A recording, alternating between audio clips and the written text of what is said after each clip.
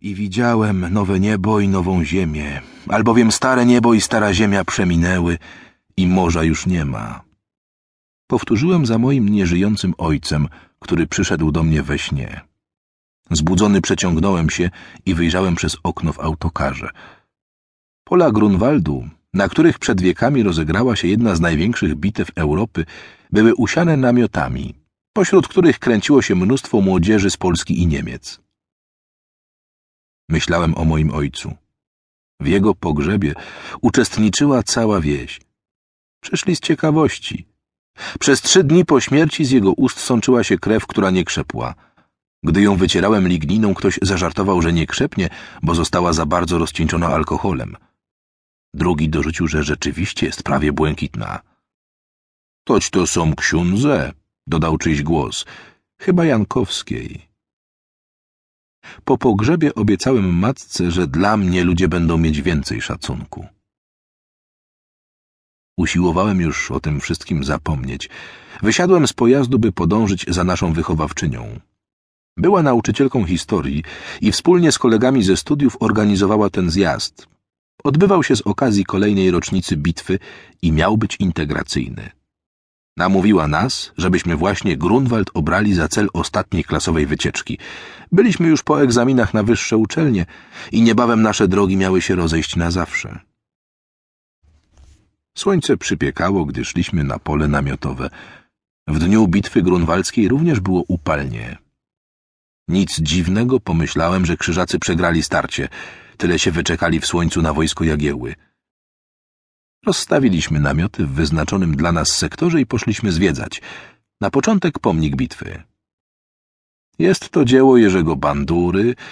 Wychowawczyni zaczęła swoją opowieść. Słuchałem jej słów przez grzeczność.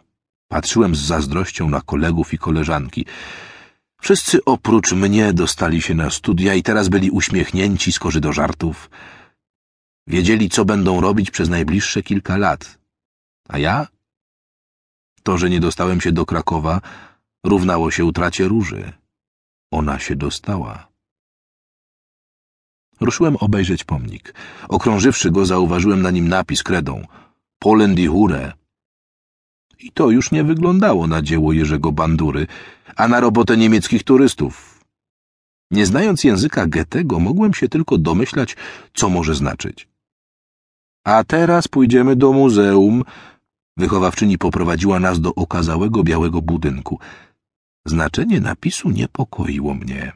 Kiedy weszliśmy do środka, nie potrafiłem się skupić na oglądaniu ekspozycji. Walne zwycięstwo oręża polskiego. Wychowawczyni ciągnęła opowieść o swojej ulubionej bitwie. Dopiero kołyszące się zalotnie pośladki młodej turystki z poprzedzającej nas grupy z Niemiec sprawiły, że napis przestał mnie zajmować. Słowa wychowawczyni przypomniały mi, że jeszcze nie odniosłem swego pierwszego w życiu walnego zwycięstwa. Liubow, czyli Róża, jak ją nazywałem, chciała zaczekać z tym do ślubu.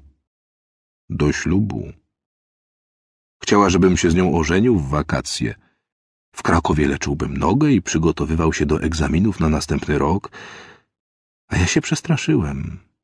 Cóż, o Róży należało jak najszybciej zapomnieć i pomyślałem, że walne zwycięstwo nad niemiecką turystką pomoże mi w tym bardzo szybko. Dziś po południu zostanie zorganizowane spotkanie integracyjne, powiedziała wychowawczyni, gdy wyszliśmy z muzeum. W jego ramach odbędzie się towarzyski mecz Polska-Niemcy, a następnie wieczorek poetycki. Teraz macie czas wolny. Nie mogąc się zdecydować, co robić, chcieliśmy jak najlepiej wykorzystać chwile, które po raz ostatni spędzaliśmy wspólnie. Przez długi czas staliśmy w milczeniu.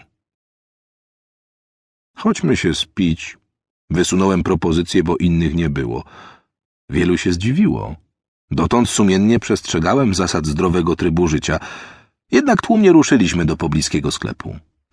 Miałem nadzieję, że upity przestanę się niepokoić o przyszłość. Kupiłem butelkę wina, które nazywało się Bitwa pod Grunwaldem, z dzierżącym 2 nagie miecze Władysławem Jagiełłą na etykiecie. Jednak gdy przyszło do picia, ochota mi odeszła. Ruszyłem poszwędać się po obozowisku samotnie. Pragnąłem spotkać tę młodą Niemkę z muzeum, ale nie udało się. Wróciłem do namiotu.